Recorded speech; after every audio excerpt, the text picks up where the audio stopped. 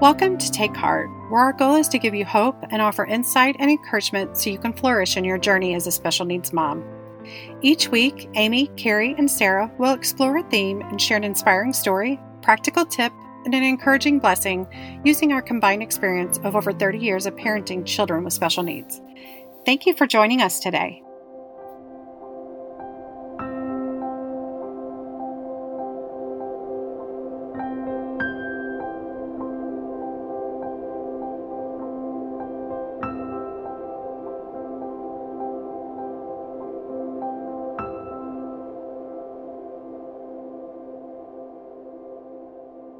Hi, this is Sarah, and this month we are talking about self-care.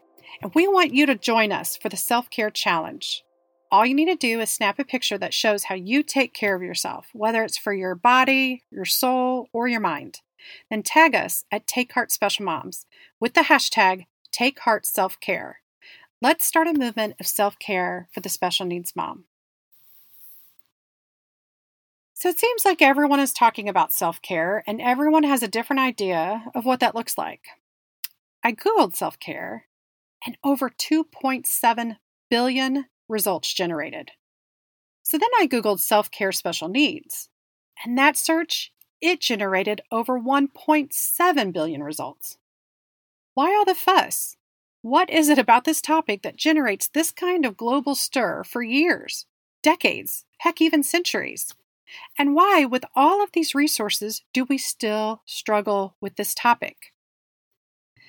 Merriam-Webster tells us that self-care means to care for oneself. I read that and thought sarcastically, thanks, Merriam. That clears it up. But then I ran across Oxford Dictionaries, which does a much better job. It tells us that self-care is the practice of taking an active role in protecting one's own well-being and happiness, in particular during periods of stress. Okay, that makes more sense to me. That I can get behind. There are different kinds of self-care too. Physical, mental, emotional, spiritual, and some even say there's social self-care. So it's hard to know where to start or where to focus, especially when we are so busy with the day-to-day struggles of just getting by through the day. So have you ever stopped to ask yourself why this massive movement of self-care has come about over the past few years? I believe it has started because we are finally seeing that sacrificing everything for our marriages, our children, and others around us is not actually beneficial to our marriages, our children, or to those around us. We are seeing the older women in our lives exhausted and sometimes a bit lost on how to care for themselves. Heck, they were raised in a society that told them that thinking of ourselves was selfish. Now, as a mom and a wife, it is our responsibility to care for our family. I believe that to be true.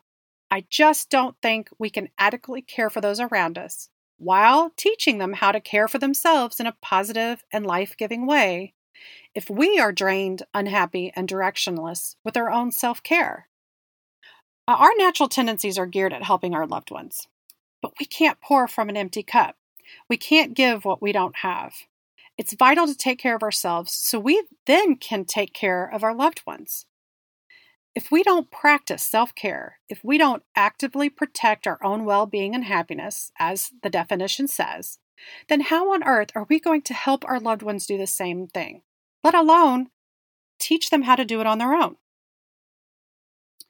My podcast co-host Amy often uses the analogy of when you fly and the flight attendant tells you to put on your own oxygen mask before those around you, including your own children. Like Amy says, it makes sense, but it's so hard to do. Speaking of Amy and self-care, she has an amazing free exercise on her website at amyjbrown.com that you can download. It's called 7 Steps to Help You Breathe. I've used it myself, and it is a great resource to have. The link to it will be in the show notes. But no matter what type of self-care is being discussed or what kind of self-care practices are being recommended, self-care, for me, has to begin with self-regulation. And then it is followed closely by lots of practice, which includes a lot of mistakes, but also a lot of growth from those mistakes. So self-regulation and practice. This means actively making space in your daily life for self-care. It means being intentional with your time. Just as if you were on an athletic team, you self-regulate what you eat, drink, and how often you sleep. To be truly great, no one can make you do these things. They can't do them for you.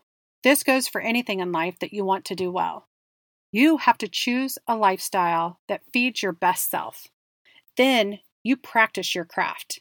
You practice, make mistakes, work out the kinks, improve, and eventually help others get to your level of expertise.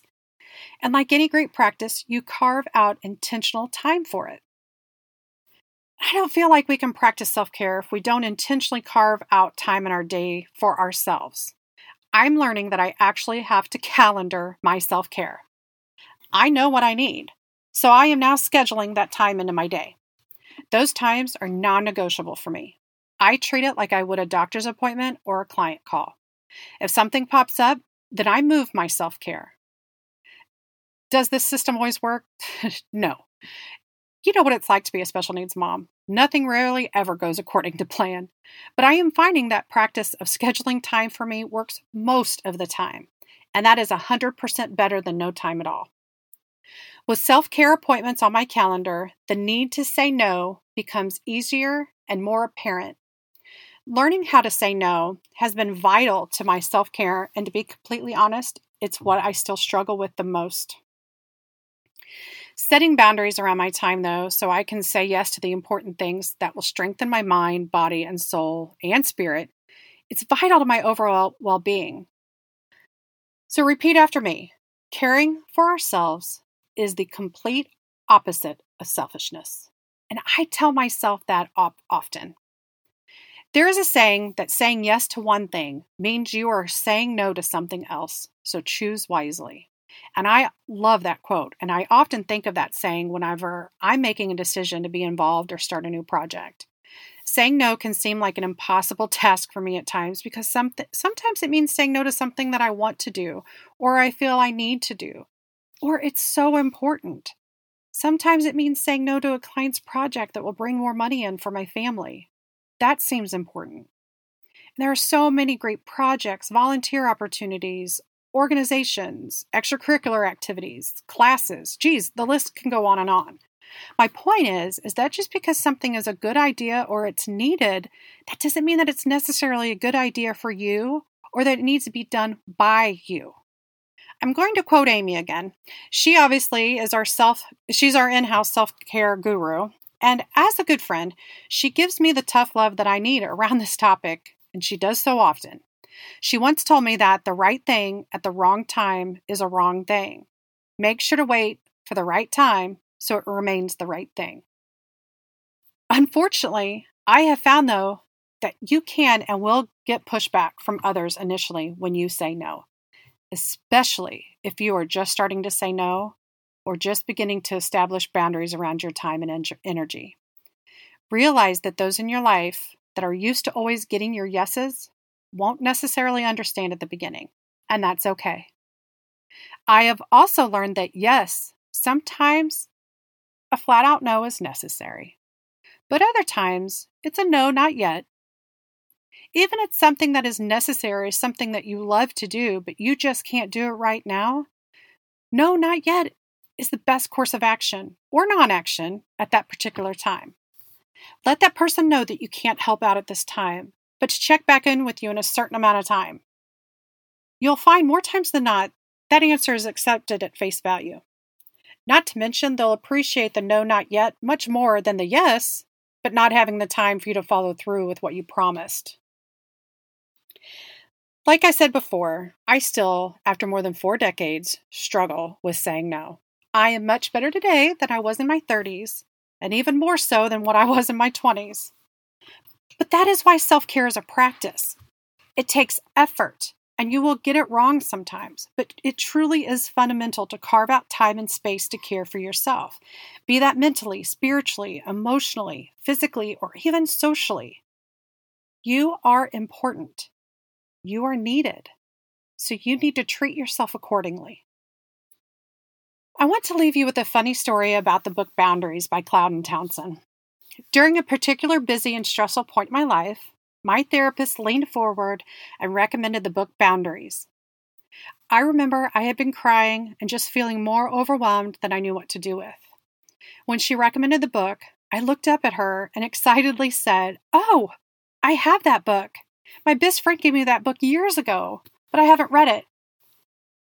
She then patiently asked me why, and I matter-of-factly said, "Well, I haven't had the time." She sat there with her elbows on her knees, eyebrows raised, and continued to stare at me until I finally put two and two together. I have since read and reread that book. It's one of those books that I will reread during particularly stressful and busy times in my life. The full title of the book is Boundaries: When to Say Yes, How to Say No, to Take Control of Your Life. The link will be in the show notes. I want to leave you with one of my favorite passages from this book.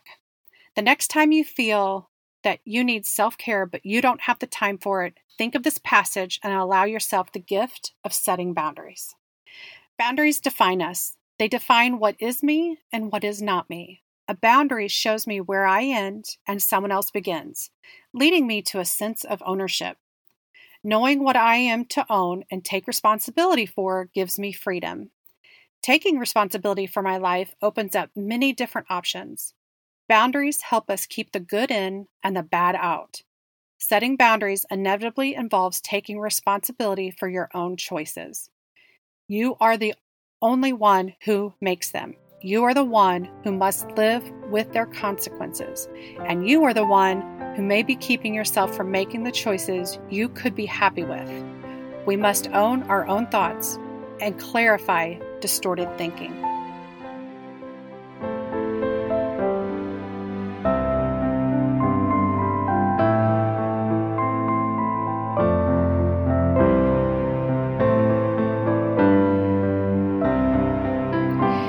Thank you for joining us this week on Take Heart. If you are loving our podcast, would you do us a favor and leave us a review on whatever platform you're using to listen to our podcast? You can follow us on Instagram or Facebook at Take Heart Special Moms. If you have any questions or comments, or you would like to share your story with us, follow the links in our show notes. We love hearing from our listeners. Listen in next Tuesday as all three of us come together to share our thoughts on self-care.